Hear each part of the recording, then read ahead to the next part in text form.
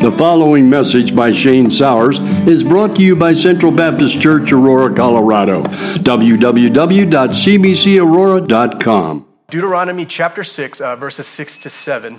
The Bible in America study was done, and it reported that 62% of people in the communities surrounding our churches would like to read the Bible more. Another study reports, though, that 87% of the people in our churches want help understanding the Bible better.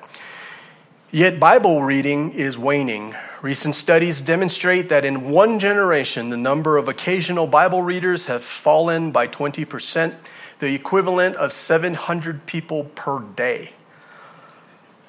So they're estimating that if this trend continues, by 2040, 2/3 of Americans will have no meaningful connection with the Bible at all. So the question is, why the decline?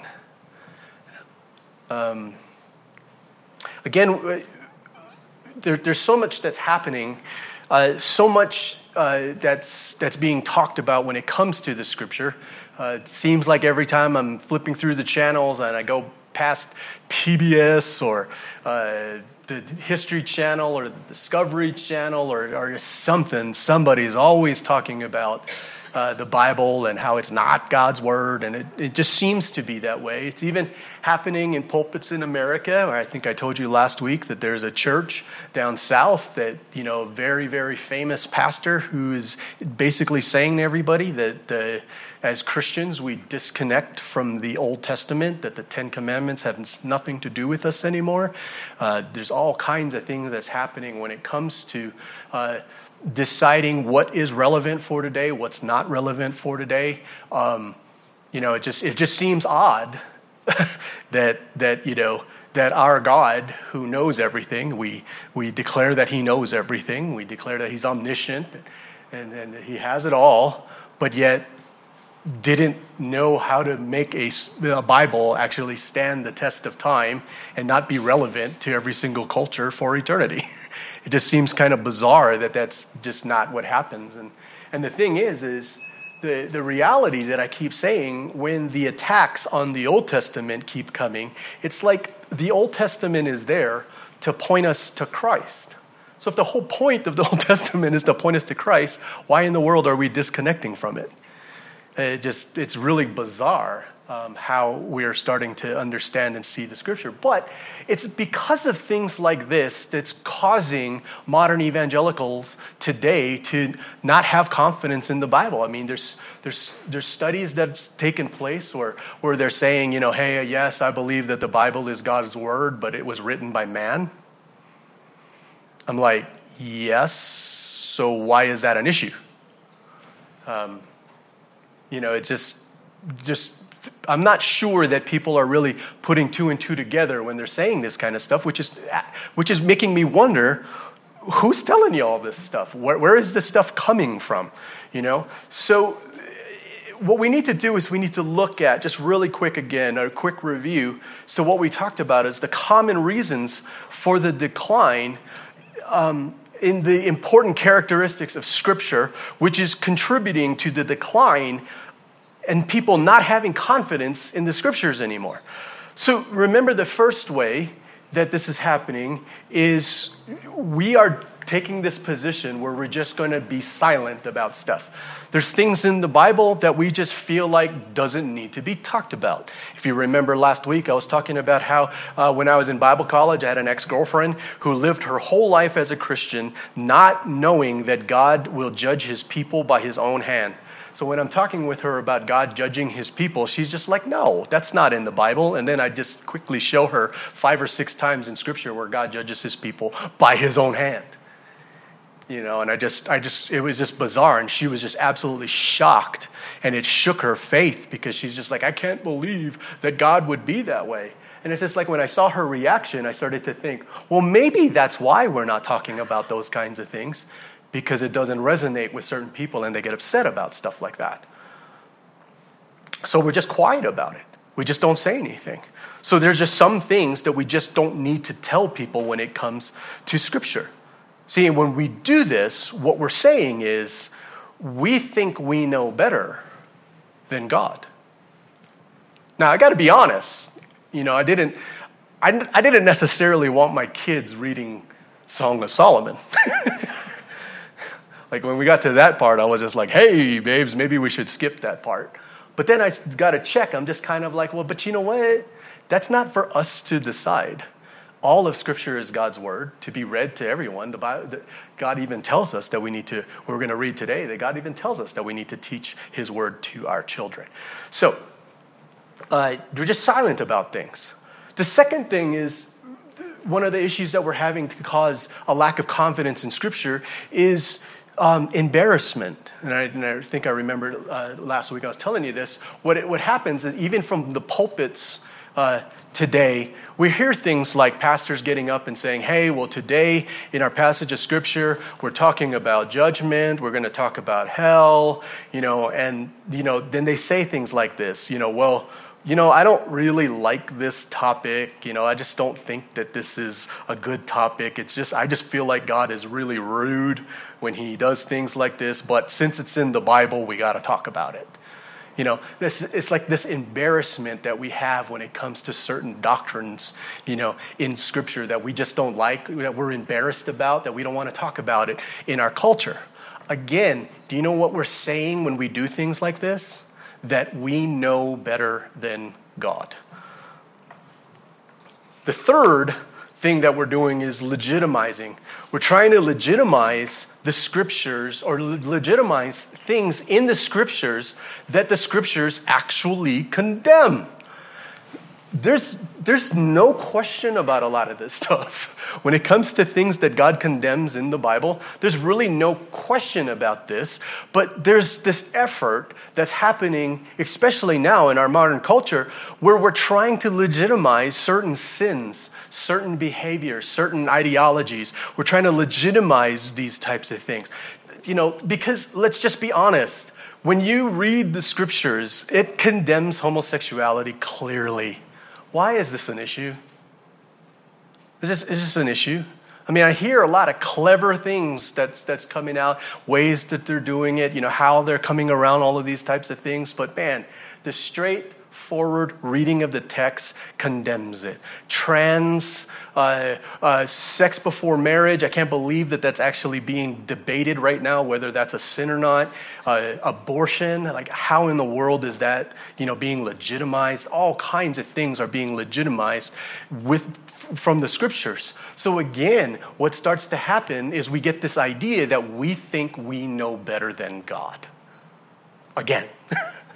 The fourth thing is ignorance. Many things in Scriptures we just don't know, or it just doesn't seem very clear, so we just don't want to figure it out. It's ambiguous. It's too locked into their cultural context, so we can't understand. So since we just don't really know about all of these things in Scriptures, we just won't deal with it. Well, you know what happens when we do stuff like that? Well, one person says this, the other person says that, and so it just doesn't seem like we know. So guess what we're going to do? Whatever we want to. It's funny, right? It's funny in our culture today. When we see things that we don't know or we don't understand, we never just back off and say, hey, I don't know, I don't understand, I'm just not going to deal with it. No, what we do is we don't know, we don't understand, so I now have license to do whatever I want, since nobody really knows. So since we don't really know, I'm just going to do what I think is right. The fifth thing is, and I talked about this, and some of y'all had questions afterwards, is that we don't read enough. And again, what I'm talking about with that is not that you all don't read. Some of us don't read. Some of us, maybe the last book we read was, our English literature class in high school. Hamlet or something like that. Not that you guys don't read, right? But we don't read enough theology. We don't read enough books on Scripture. We don't read enough of that stuff. Like some of y'all came up afterwards and said, hey, what are some of the things that we can read? The number one recommended thing I give all the time, Pilgrim's Progress by John Bunyan. I try to read Pilgrim's Progress one time every single year. Why? Because it's such a good book to help you focus on what's important. It's keeping our eyes fixed upon Christ. Because we live in a world where there's just so many distractions. You know what I mean? There's just so much distraction. So many things that's pulling me away from being focused on Christ, being focused on His Word. Pilgrim's Progress is one of those books that helps us. Again, anything that you can read from the Puritans, especially now in our culture, in our time today, it's very, very important for us to see these types of things. One of the things that I'm going through personally right now is a book called The Rare Jewel of Christian Contentment by Jeremiah Burroughs. I'm devoting a series on TikTok to this book. It's absolutely revolutionary for us to read these kinds of things because we live in a society and a culture today where there's so much discontentment. And people are just not content with our lives, and we're losing the power of contentment. Godliness with contentment is great gain. Do you think God was lying when He said that? So read these kinds of things and it'll help us.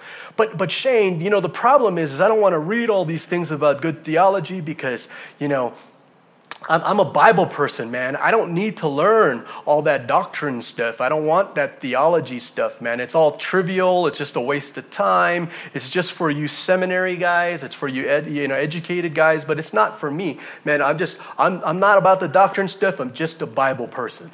And again, even pastors will say stuff like this. I just believe the Bible. I just preach the truth of Scripture. And I don't do all that theology stuff.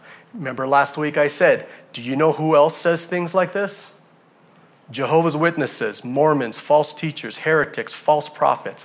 What makes us different from them is our theology, right? Our doctrine. So we don't want to think that theology doesn't, we shouldn't think that our theology doesn't affect how we actually read the Scripture. Everybody has doctrine. This is the thing I'm trying to get everyone to understand. When people say, hey man, I'm not a doctrine, I'm about the Bible, I ask questions all the time, and every single one of you all fail. I say, can you tell me who Jesus is? And the minute I ask you that, you start to go, well, Jesus is the Son of God. He's the second person of the... You know what all that stuff is that you're saying? Doctrine. It's all theology. So the issue is that it's not a matter of whether you have doctrine or not. Everybody has doctrine. It's a matter of whether you have good doctrine or bad doctrine. Good theology, false theology. That's what it is. So that's why it's important. We got to make sure that we have it right. And the theology really is, we're just saying in a comprehensive way that this is what we believe the Bible says about this subject. So when we're talking about Scripture, the subject of Scripture, when we're talking about this, like what we're doing now, we're just saying this is what we believe the Bible says about this subject. When it comes to Christ, this is what we believe the Bible says about Christ. When it comes to the Holy Spirit, this is what we believe the Bible says about the Holy Spirit. That's all it is.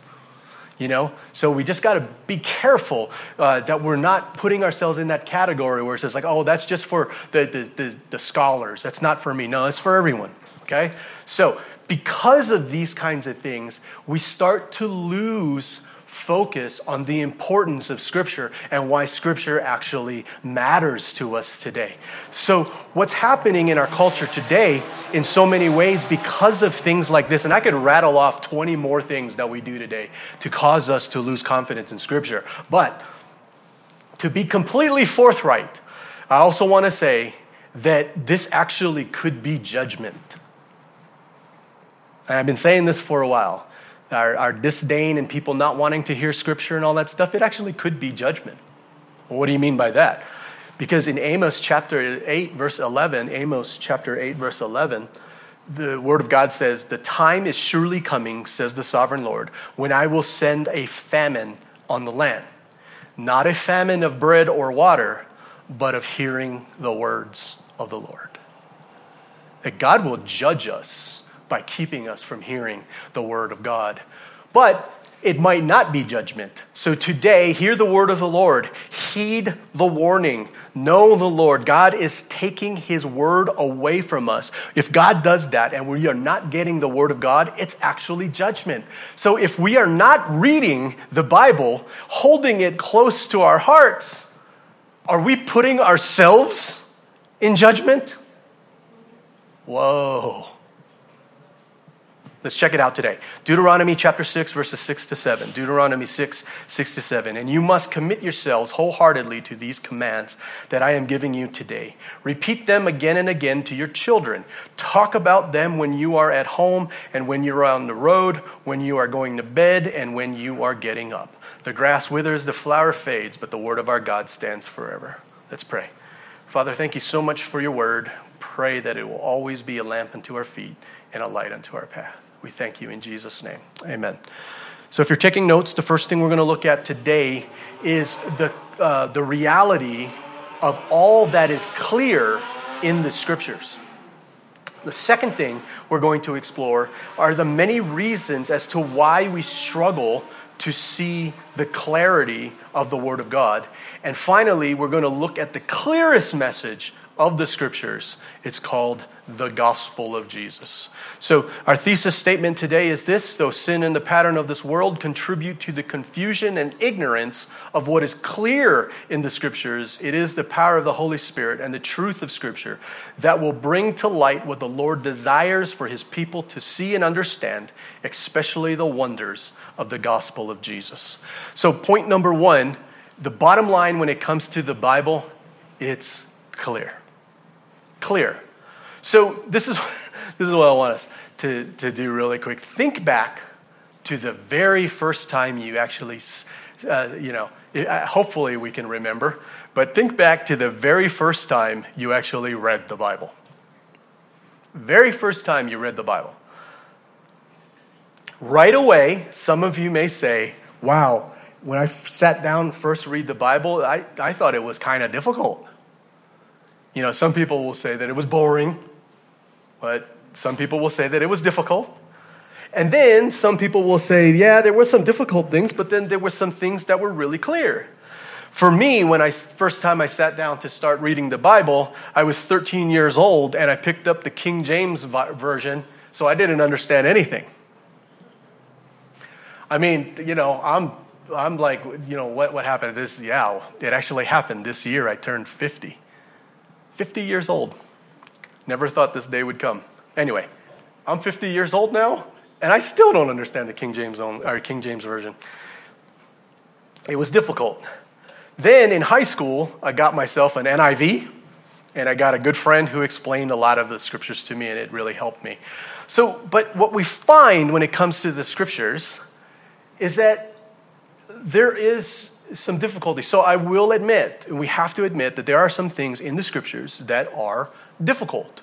Okay? The Apostle Peter even tells us this, that there are difficult things in the Bible. In 2 Peter chapter 3, verses 15 to 16, 2 Peter chapter 3, verses 15 to 16, and remember, our Lord's patience gives people time to be saved.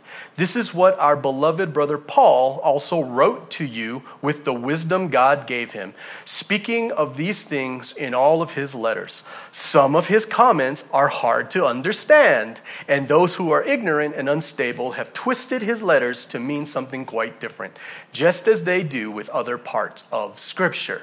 And this will result in their destruction. So, Peter is saying here, some of Paul's writing, it's hard to understand. So there are things in the Bible that's hard to understand. So not all scripture will be easy to understand, but it will be a huge mistake. A mistake made by Rome. And when I mean Rome, I'm talking about the Roman Catholic Church. And a mistake made by many, even in modern evangelicalism today, who assert that it's too hard to understand all of the Bible, and some will even say that the scriptures in general is just plain hard to understand. Family, remember, Peter says that some of the scriptures are difficult to understand. He doesn't say it's impossible. It doesn't say it's impossible. And sure, this is the thing that we got to understand. For me, in my family, my upbringing, like I tell you all the time, I was brought up in a very traditional Japanese household. And one of the things that is that's mentioned a lot in our household is the fact that sometimes gaining knowledge is supposed to be hard. So, you guys ever, I don't know, this is like back in the 80s maybe, so hopefully, most of us were alive by then. I know my kids weren't, but in the 80s, there was this thing called Kung Fu theater. I don't know if you guys ever watched it. It's like these old Kung Fu TV shows, stuff like that, where the master is always sitting there. And you know how, like, the old masters, they're sitting with their legs crossed and all this stuff, talking to the young pupil. And then the young pupil gets all frustrated and he says, "Old man, why do you keep speaking to me in riddles?" It's like, why is it always like some kind of obscure thing? Why can't you just tell me, is this right or is this wrong? Well, the wing of a butterfly. No, yes or no. The wing of a butterfly shines brightly in the sun. They say all these kinds of things and it just frustrates them. Because in Eastern cultures, maybe not so much in Western cultures, some, but in Eastern cultures, knowledge is gain. It's important. It's valuable. So what is told is that you need to work for it. You sit there, you ponder it, you got to work for this knowledge. Because when you work for it and you get it, it's more precious. I wonder how precious knowledge is these days for us with Google around. We don't have to work too hard to get it. And we also have a buffet of answers when we ask a question. So the thing is that the scriptures are a lot like that, where we have to work. We have to get through this stuff, to study, to understand, so the knowledge that we gain becomes more valuable. In our passage today, here's the thing. In our passage today, the people obviously needed to be able to understand the Word of God. So God is saying, the Word of God is easy to understand. So much so, and in such a way, that it's going to be understandable enough that you're going to be able to teach your children. So your children don't go to, every single day have to go listen to the pastor talk. No, you as parents are understanding the scriptures enough, expected to understand the scriptures enough to actually teach your children. And not just that, but to discuss. This is what he means by talk about them. To be able to discuss the scriptures, to talk about the scriptures, to talk about the Word of God. Wherever it is that you're going, whatever it is that you're doing, you're able to talk about this. We are expected to be able to know enough to be able to discuss it, to meditate on it, to talk about it, and to teach it. Simple. Simple enough. But it becomes even more vivid. Psalm chapter 19, verse 7. Psalm chapter 19, verse 7. The instructions of the Lord are perfect, reviving the soul. The decrees of the Lord are trustworthy, making wise the simple. Psalm 119, verse 130. Psalm 119, verse 130. The teachings of your word gives light, so even the simple can understand. So even the simple can understand. Now here's what's really amazing about Scripture. The important thing to get here is that the Hebrew for simple is not just describing a person with limited intellectual ability. Is that a nice way of saying it? Limited intellectual ability. I came up with that. But it's not just a person with limited intellectual ability. This is also a person who lacks sound judgment. In other words, this is a person who always makes bad decisions. Do you guys know people like that? That no matter what they do, they always make bad decisions. If there's a choice that they have, they're always going to take the road that's always the bad road, right? Now, the scriptures are so clear, so profitable, that what the Word of God is saying here is that it can actually make a person who's like this wise. Wow, somebody with limited intellectual ability and who who lacks sound judgment, who always makes mistakes, the scriptures are able to make people like this wise. It's amazing. Absolutely amazing, the power of scripture. For all of us today who feel incompetent, if you feel ignorant, lacking in good judgment, I have those moments, meditate on the scriptures and it will make you wise. It reminds me of Psalm 119. Psalm 119. Verses 99 to 100. Okay, easy to remember. 99 to 100. Psalm 119, 99 to 100. Yes, I have more insight than my teachers. I love this verse. I have more insight than my teachers, for I am always thinking of your laws.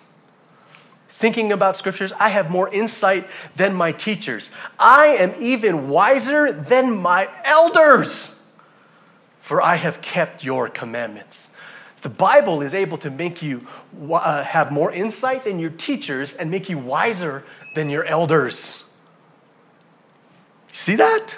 The Bible is actually telling you, you can have more wisdom than your pastor, your elder, but you got to use the scripture. All right? Not because you read Wikipedia every single day. The scriptures can make you wise. How wise? Wiser than your teachers, wiser than your elders. Now, Jesus also makes this vividly clear with passages where he holds the religious leaders and even common people liable for their misunderstanding of the scriptures or even their unwillingness to understand the scriptures. I can rattle off a ton of these, but I'm just going to give you one. Matthew chapter 12, verse 3. Matthew chapter 12, verse 3. Jesus said to them, haven't you read in the scriptures what David did when he and his companions were hungry? Jesus does this all the time. Have you not read? Have you not heard? You're a teacher of the law, to Nicodemus, right? You're a teacher of the law, and you don't know this? Jesus actually holds us morally culpable for not knowing the Word of God. Family, let this be an eye-opener for us today. Jesus holds us responsible for not knowing and not understanding the Bible. See, it's no small thing.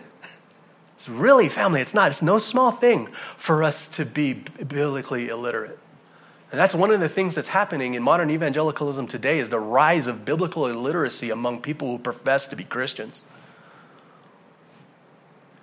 Jesus is going to hold us morally culpable for this. Not knowing or understanding the Word of God is something the Lord frowns upon.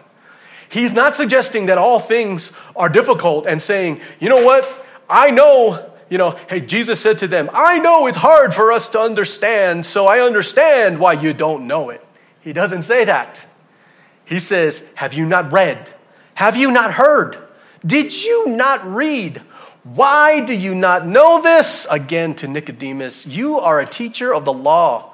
Why do you not know this? Is the Lord saying this to us today? Why do you not know this? Why do you not know? This is why I keep hammering Scripture and reading and meditating on the Scriptures. Because it's not a choice whether we know the Scriptures or not. We are expected to know the Word of God. We're expected to know it. I mean, we don't, I just kind of wonder, I'm kind of adding to Scripture, so, I'm not doing this officially, but it's just, I'm trying to illustrate something. But, in Matthew 7, where Jesus says, depart from me, I never knew you. You did this, but I did this, and I did this. And he's like, depart from me. I never knew you. And we'd stand there with a perplexed look on our face. And then he might even say, did you not read? We are saved by grace through faith, not of works, so that no man can boast. Have you not heard? Did you not read? Weren't you at church, at Central Baptist Church in Aurora on Sundays? And you don't know the gospel? Shane preaches the gospel every single week. Have you not? Did you not hear? Did you not listen? Have you not heard? morally culpable. You see the reality of this? This is why understanding and knowing our Bible is very, very clear. And remember that us not knowing the Scripture and us not reading the Scripture, we are putting judgment upon ourselves. And family, if we think we're not going to suffer because of it, think again. Let this be an eye-opener for us. Point number 2. Why then, though, Shane, do we misunderstand? The problem always lies with us, never with the Scriptures. There's one thing that we've seen throughout all of church history. The problem when misunderstanding Scripture, the problem is always with us, never with the Scriptures. You know, that's the part thing about our culture and sometimes with human nature that I think is really puzzling and really funny.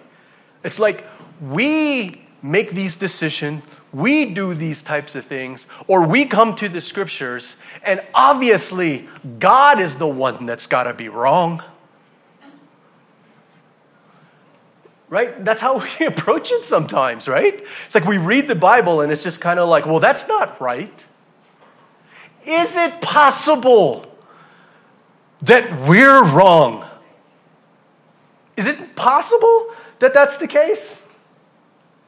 You know, it's like the proverb talks about how, you know, we do our things, we work out all our things, we live our lives the way we want to, we make all of these decisions, and when things go bad, we blame God. It's amazing. The problem always lies with us, never with the Scriptures. So let's understand that, first of all, unbelievers won't understand Scripture unless they're actively seeking or if they're awakened by the truth. Again, if they are born again, they can see the kingdom of heaven. So it should not be a shock to us that unbelievers don't understand and don't know the Scriptures. One of the things that I'm seeing as we continue with our evangelism and as we're evangelizing and I'm having these evangelistic conversations with people, when unbelievers actually quote Scripture to me and try to point out the flaws in the Bible, 10 times out of 10, they misunderstand the Scripture that they're quoting. It's amazing. They just don't know. They just don't understand. They're not going to see. They're not going to understand unless they're actively seeking truth or they're awakened by the truth because the Holy Spirit came. They are now born again and they can see the kingdom of heaven. But this is another important thing. And believers who are not seeking the truth, not protecting the truth, parable of the sower and the seed, not being diligent about the truth, they're not going to understand either. 1 Corinthians chapter 2, verse 14. 1 Corinthians chapter 2, verse 14. But people who aren't spiritual can't receive these truths from God's Spirit. It all sounds foolish to them, and they can't understand it. For only those who are spiritual can understand what the Spirit means. One theologian actually writes this: Scripture is able to be understood by all unbelievers who will read it sincerely, seeking salvation, right? Because the gospel of Jesus is clear, and it's clear at all. And by all believers who will read it while seeking God's help in understanding it. So what does this mean? It means, in reality, it's our own sinful disposition, whether by deception, confusion, or just the influence of the flesh that causes us to, it's how you Americans say, muddy the waters. Luke chapter 24, verse 25. Luke 24, verse 25. And he said to them, O foolish ones, and slow of heart. Some of the translations will say hardened heart. To believe all, slow of heart, to believe all that the prophets have spoken. Just foolish because you're just hardened hearts. You're not going to believe what the prophets have spoken. You're not going to believe the word of God. Hardened heart, you're just not going to get it. What's the issue here? This is the reason why the Scriptures warn us about false teaching, twisting Scripture, listening to the culture, conforming to the culture. Many of the clear teachings of Scripture get convoluted and confused because of the pressures of society and of the culture. Our culture today is clearly counter to the principles of the Bible. Do you know that? Like, just think of our culture today. It is clearly counter to the principles that we have in Scripture. What's amazing is so many church leaders, scholars, this influential people, when it comes to this stuff, the best-selling authors, all that stuff, they're convoluting this stuff to make it not be as counter. And in some ways, not counter at all. The Bible is clear. I mean, let's camp on here for just a little bit here. The Bible's clear on homosexuality, transgender, abortion. Thank God to the SBC that we got it right. The Bible is clear when it comes to women pastors. That's the shocking thing to me. That one's shocking. I don't know, I do not permit a woman to teach nor to have authority over a man. Well, Shane, that's pretty ambiguous. Is it? I mean, is it? Just bizarre, the things that we're doing. And like I said, there's some of the things that the SBC does and some of the things that's frustrating. I'm just glad that they got this part right. The thing that's interesting, though, is why is this an issue, though? What's the issue? What's the issue? Hey, Jack, can you turn it off? Can I preach for a little bit? Can we just be honest? Here's the thing. People will say because of the pressures of feminism and women's rights in our culture today, we got to do this. Anything you can do, I can do better. Yeah, and it is. And hey, you know what? This is what they say. And so we got to honor this, all this kind of stuff. And yeah, are there women in this world that could preach better than me? Probably. But it has nothing to do with ability. It has nothing to do with cultural context. It has nothing to do with personal rights and personal identity. It has everything to do with the Word of God. That's it. The family, I've been through this. We've gone through this, man. I've gone through this. When I was young, I was brought up in a church where there were women pastors. And I did everything in my power to do everything that I could to figure out a way to get around that scripture, and I absolutely could not. There's just no way to get around it. It's clear. It's clear. The pressure of all this stuff is the thing that's causing us to fall into this place where we're starting to convolute and starting to confuse the scriptures and causing people to not have confidence in the Word of God anymore. When people read it, they know. But, with some massaging, with some manipulating of the Greek, I don't know how they do that, but they do. They can make it say whatever it is that they want it to say. And the thing is that, you're starting to see some of the backfire with it, right? So we're going to have backfire with this in the church. We're already seeing the backfire that's happening in our culture, right? I forgot the girl's name, the one that came in third, or that didn't come in third place because of the swimmer, Leah. Yeah, or Leah, yeah. So now she's suing, because of what she lost and everything that she doesn't have because they let a guy swim in the girls' meet. You know what I'm saying? So we're already starting to see the backlash with all of this stuff. And all we're doing is fighting for women's right, for all the feminine types of things. But the thing that's funny is we don't understand. This is why I wanted Jack to turn off the camera, because people will totally misunderstand this. But what we don't understand with feminism, do you know what their ultimate goal is?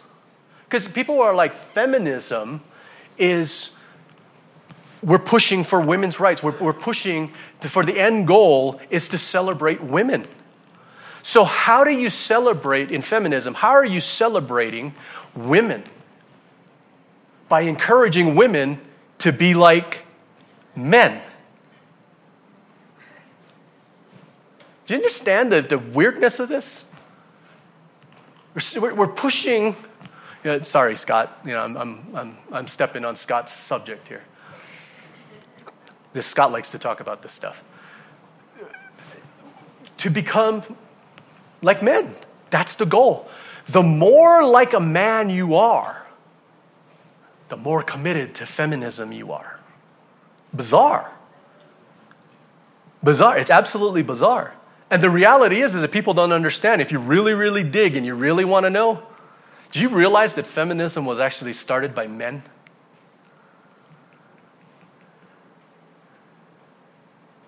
Yeah.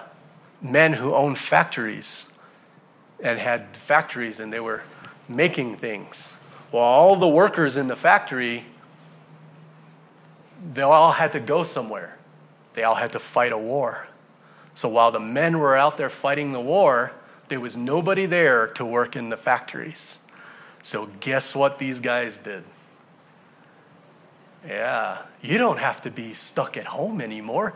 You need to be independent. You need to get out of the house. You need to flex your muscles. You guys know that poster? Flex your muscles and get out there and help us work in the factories. So we're accommodating this viewpoint by doing this. This is just absolutely amazing. Okay, Jack. Greed. Bible's pretty clear on greed. But man, in the modern church today, we reek of it. Oh, bad. Cheating, murder. Like we're actually seeing that there's times where it's okay to murder. That there's time, it's okay for there to be, abortion. Like abortion is okay. But maybe not through the twisting of Scripture because it's really hard to get around that one. So we just redefine what it is to refer to a person. So as long as they're still in the womb, they're not a person. They're a fetus. You know what fetus actually means in the Latin? Offspring. If we think that somehow, some way that makes it okay, why are we doing this? Why are we confusing things that are so clear in the Scripture?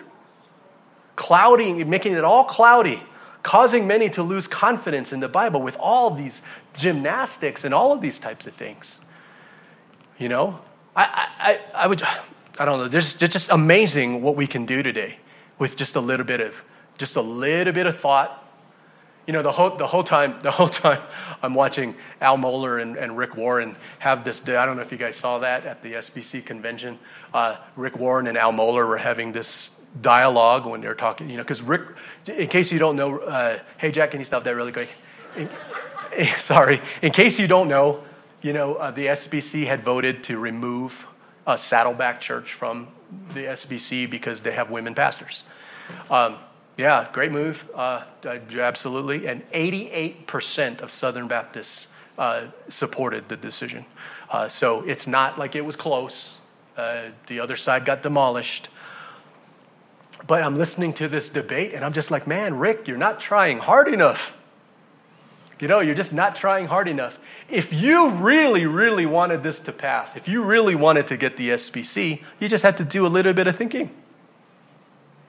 This is what I would have said. Hey, you know what? The women on my staff that are pastors, they identify as men.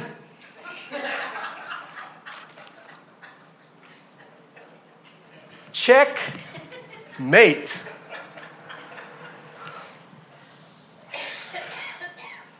Well, but Shane, we don't want to be an offense to the world. I get it. But it's pretty clear in the Scriptures that the message is offensive. 1 Peter chapter 2, verses 7 to 8. 1 Peter chapter 2, verses 7 to 8. Yes, you who trust him recognize the honor God has given him. But for those who reject him, the stone that the builders rejected has now become the cornerstone. And he is the stone that makes people stumble, the rock that makes them fall. They stumble because they do not obey God's word, and so they meet the fate that was planned for them. So we don't preach because it offends people? The plain reading of the text is just going to offend. It's just going to. It's just going to offend. I got this one guy on TikTok. He's so mad at me because he made a comment. He's like, well, you know what? All of us people who were Christians, who believe God, and we're not Christians anymore. He goes, you're going to have a hard time convincing us of that truth. And I said, so you're a Christian and you're not a Christian anymore? No. So guess what I did? I quoted 1 John to say, well, hey, you know what? If you are not with us, it shows that you were never with us in the first place. Oh, man. Are you telling me that my faith in Jesus was not genuine back then? Obviously. Oh, he's mad. But maybe we cloudy things up, causing many to lose confidence in the scriptures because we're afraid of what they'll do. So it's not that we don't want to offend. We're afraid of what they're going to do. You know what? If you continue to do these kinds of things, Shane, you're going to get canceled. The culture is going to cancel you. We might actually get assaulted. Somebody might actually punch you in the face. But does not the Bible make it clear that we're going to be persecuted? You see that? The Bible tells us that the message that we preach is going to be offensive. It's going to offend people. So if we're not offending people, maybe we're not doing what? We're not preaching the message. The Bible also tells us that we are going to be persecuted. 2 Timothy chapter 3, verse 12. 2 Timothy chapter 3, verse 12. Yes, and everyone who wants to live a godly life in Christ Jesus will suffer persecution. You will be persecuted. How bad? Really bad. Hebrews chapter 10, verse 34. Hebrews chapter 10, verse 34. You suffered along with those who were thrown into jail. And when all you owned was taken from you. This passage of scripture here just demolishes the prosperity gospel, doesn't it? Just boom. And when all you owned was taken from you, you accepted it with joy. You knew there were better things waiting for you that will last forever. You see that? God didn't protect them from losing everything they owned. They lost everything they owned, and they considered it a joy. The power. Even to the point where you get canceled, where you lose everything you own. Do we realize that this is clear in the scriptures and a reality in our time? So in order to accommodate the culture, are we willing to add to the confusion that sin and the pattern of this world is already doing in our society? In order to not face what the Bible tells us we're going to face, are we going to bring more fog to the fog the minds of unbelievers are pumping into the playing field? Why are we willing to make unclear what the Bible absolutely makes abundantly clear?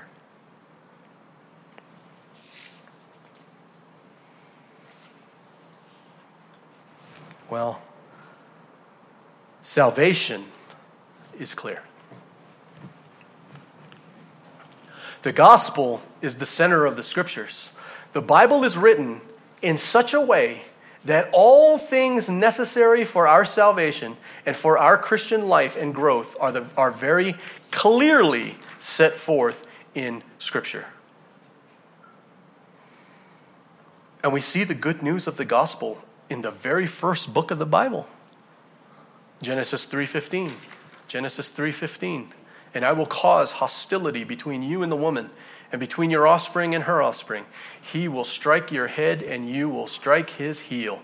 The proto-evangelium, the first gospel promise that we see in the Bible, given right after the clear transgression and fall of man.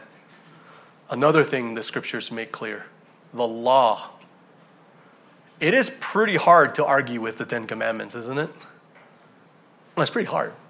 I know some people try, but it's pretty hard to not see what God is condemning and what God is saying.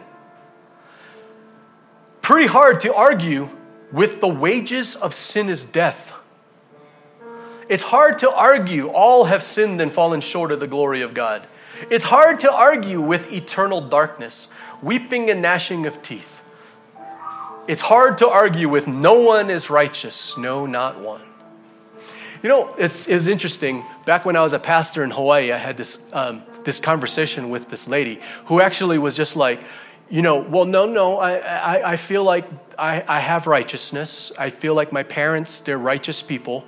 Are they Christians? No, we're not Christians, but they're righteous. There's righteousness in them.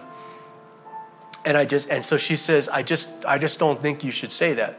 When I'm quoting scripture that says no one is righteous, not even one.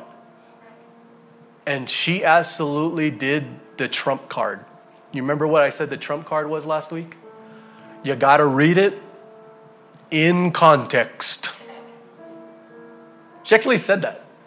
She said, no one is righteous, no, not one. Shane, you don't understand that. You're got to read it in context. Do you guys want to hear the context? Romans chapter 3, verses 10 to 18. Romans 3, 10 to 18. As the scriptures say, no one is righteous, not even one. No one is truly wise. No one is seeking God. Whoa. That's so much for seeker sensitive. All have turned away. All have become useless. No one does good, not a single one. Their talk is foul, like the stench from an open grave. Their tongues are filled with lies. Snake venom drips from their lips. Their mouths are full of cursing and bitterness. They rush to commit murder. Destruction and misery always follow them. They don't know where to find peace. They have no fear of God at all. Context.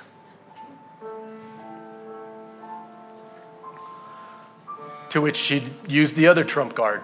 Well, you got to understand it in the culture. All right. The Bible makes it clear just how far we've fallen. The Bible makes it clear the reality of sin. But the Bible also makes clear that there's salvation for us today. It is clear, and it is here. How clear? This is how clear the gospel is. Jesus died for our sins according to the scriptures, and he was buried, and he was raised on the third day according to the scriptures.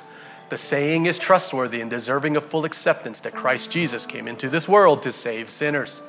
Jesus came to seek and to save that which was lost.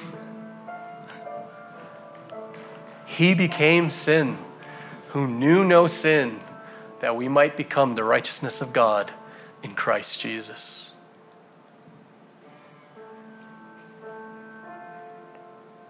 You need more clarity? All who call upon the name of the Lord shall be saved. Do we need context for that? Need more clarity? If you confess with your mouth that Jesus is Lord and believe in your heart that God raised him from the dead, you will be saved. If you confess your sins, he is faithful and just to forgive us our sins and to cleanse us from all unrighteousness. All of this clarity was written so that you will believe that Jesus is the Christ, the Son of the living God, and that by believing you will have life in his name. So family, when it pertains to salvation, it's clear and it's here. We don't need to cloudy the truth of Scripture.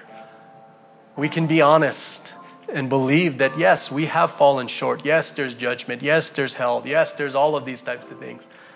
But there's also salvation for us. There's life and life more abundant. There is an inheritance waiting for us. There's the kingdom of heaven that's waiting for us. There is our Lord and Savior who's waiting for us. We are empowered by the Holy Spirit who is empowering us, who's teaching us, he's strengthening us, and he's giving us grace upon grace upon grace. And all the promises of God are yes and amen. And we have hope, and we can rest in his promise unless you don't believe that the Bible is the Word of God. Let's pray. Thank you for listening. and may the Lord bless you and keep you. For more information about Central Baptist Church, go to www.cbcaurora.com.